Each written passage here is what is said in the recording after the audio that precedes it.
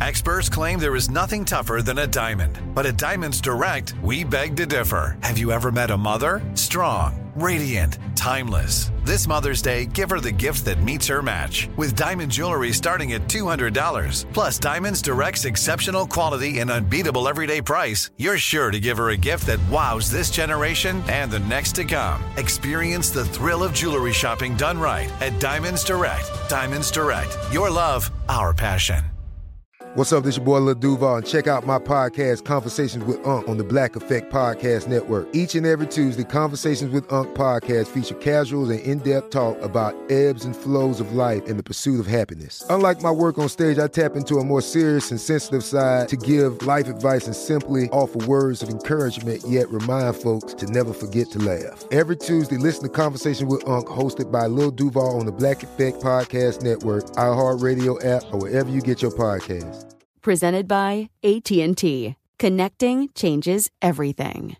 Enjoy all your favorite sports like never before at BetMGM. Signing up and playing is so easy. Simply sign up using code Buckeye and receive up to $1,500 back in bonus bets if you don't win your first bet. When you register with BetMGM, you can get instant access to a variety of parlay selection features, live betting options, and the best daily promotions in the business. And with BetMGM at your fingertips, every play and every game matter more than ever. Place your moneyline, prop, and parlay bets with the king of sportsbooks today. Sign up using code Buckeye and receive up to $1,500 back in bonus bets if you don't win your first bet. That's right, up to $1,500. Again, sign up using code Buckeye and receive up to $1,500 back in bonus bets if you don't win your first bet. BetMGM and GameSense remind you to play responsibly. 21 plus and present in Ohio. Subject to eligibility requirements. Rewards are non-withdrawable bonus bets that expire in 7 days. Gambling problem? Call 1-800-GAMBLER in partnership with MGM Northfield Park. That's 1-800-GAMBLER.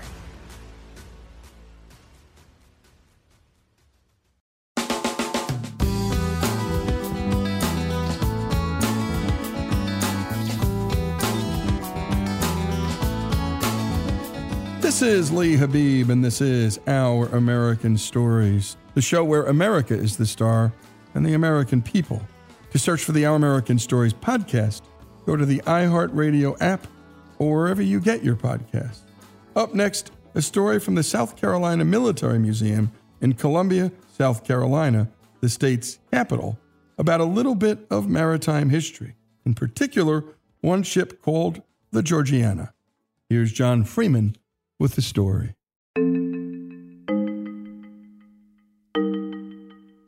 It's called the SS Georgiana, not the CSS as Confederate ships were sometimes called, but the SS because technically at the time, it was a civilian ship.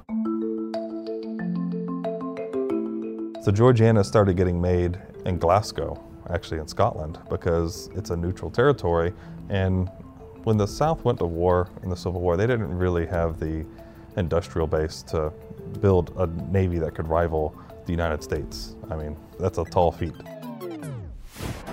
So what they did have, though, was money from selling their cash crops overseas. And so they would get some of these ports to build them ships that they couldn't. So this boat started getting made, and there was an interesting spy game that happened between United States spies who were over there watching the development of this boat because they had suspicions this boat was going to get sent to the South. And it was a decent boat. So it was an iron-hulled, ironclad steamship that still had 2 masts. And it was fairly large. It was supposed to be pretty fast, and they were a little concerned about it. And they kept an eye on it, and sure enough, before they could actually go and seize it, claiming that it was actually going to be delivered to the South, it had set sail with a crew from Britain or the Scottish Isles, and it actually was captained by an ex-Royal Navy officer.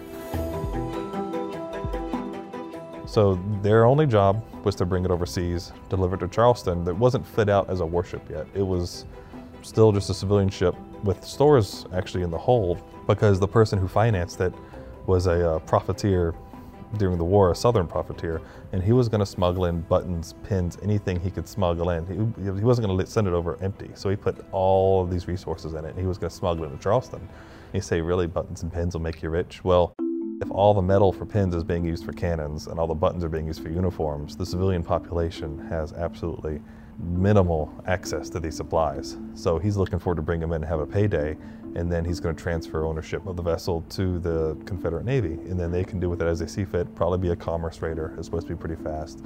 Maybe it would get out and wreak havoc on the whaling fleet or something along those lines. So it's coming across the ocean with no weapons installed. Supposedly it had 4 cannons in the hull. We have 2 of them here in the museum. The other 2 are still mysteriously unknown, so maybe one day I can find them if I'm lucky enough. So it's got 2 cannons, at least in the hull, and it's coming across, and what it has to do is it has to break through the blockade. The plan that the North took during the war was called the Anaconda Plan. They're going to choke out the South. One of those is they can mostly afford a blockade around the bigger southern ports, and then they're going to control the Mississippi River, and with that they're going to constrict the South into submission. The harbor at Charleston was blockaded by a sizable fleet, and so they had to sneak through the blockade. Well, the main harbor near Charleston used to come from the south.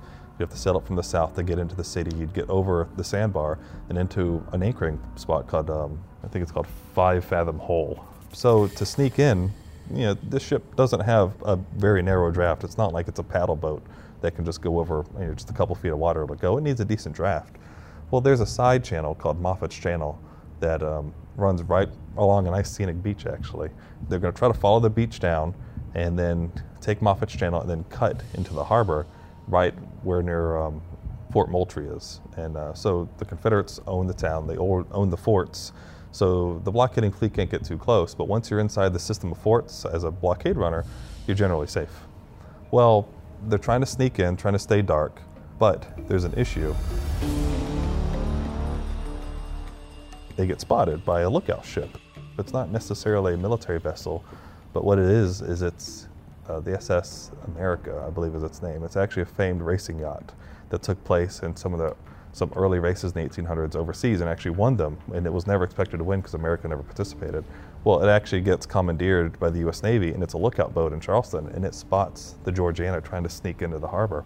And so it raises the lookout and it fires with its small gun. That raises the guns of the larger ships, like the Housatonic and the other ships in the area. They have huge 10-inch rounds that they can fire. And pretty soon the Georgianas get pummeled because they don't have any weapons on board. And also, this isn't their fight. They aren't a Confederate crew. They're just here delivering the ship. So they summarily turn it towards shore, run it aground. They all get off the boat, they paddle ashore, and the cruise gets through relatively safe and unscathed. The problem is you have a boat sitting here now. So the blockade starts shelling the boat to try to destroy it. The forts also on the land start shelling the boat because they don't want anybody to loot it for what might be on board. So both sides keep shelling the boat, shelling the boat. And eventually it burns down about to the waterline. And there was a rumor that on board this boat was a box of gold. And it's not, treasure or anything like that, but you have a foreign citizens delivering this. They have to have some way to pay them. Paying them in your domestic money is not going to be any help. So let's just pay them in gold currency. So they would have had some way to pay the crew. They don't know if that gold was ever taken off the boat or if it may have been left on the boat when both sides started destroying the boats and neither side could loot it. That's actually what led to the boat's discovery, was maybe there was still gold on board. It hasn't been found to this day, but what was found is millions and millions of buttons and pins and everything just scattered across the seafloor around this thing. And they're still there. We actually have some on display next to our cannons. There's also jugs with medicine on them, jugs with different various oils or bottles with oil as well. So all of these were intended to be brought into the port and then immediately offloaded. So the Georgiana has unfortunately unceremoniously sunk. The cannons that were supposed to be mounted on the Georgiana stayed in the hull of the ship. And there the Georgiana would stay. It wouldn't say undisturbed because throughout the war, multiple ships would actually run into it and crash either on top of the Georgiana or they would get a little bit closer to the city of Charleston and then sink inshore. But Georgiana really did a decent job for the Union of actually helping blockade that little blockade runner channel. So, ended up helping them more than the Confederates, but it's a fantastic history.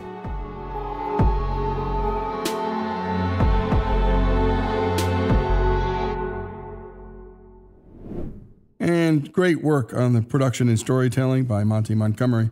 A special thanks to John Freeman, the Confederate mystery ship, here on Our American Stories.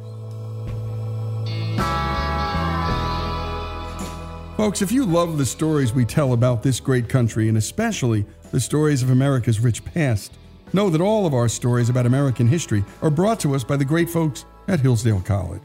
a place where students study all the things that are beautiful in life and all the things that are good in life. And if you can't get to Hillsdale, Hillsdale will come to you with their free and terrific online courses. Go to hillsdale.edu to learn more. From BBC Radio 4, Britain's biggest paranormal podcast is going on a road trip. I thought in that moment, oh my God, we've summoned something from this board. This is Uncanny USA. He says, somebody's in the house, and I screamed.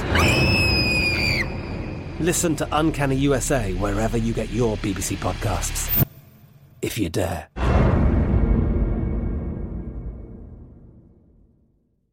Xfinity has free premium networks for everyone this month, no matter what kind of entertainment you love. Addicted to true crime? Catch killer cases and more spine-tingling shows on A&E Crime Central. Crave adventure? Explore Asian action movies on Hi-Ya. Searching for something extreme? Check out skating, snowboarding, and more on Fuel TV Plus, the global home of action sports. And find crowd-pleasing bops on iHeartRadio's Hit Nation playlist. There's new free shows and movies to love every week. Say free this week in your Xfinity voice remote.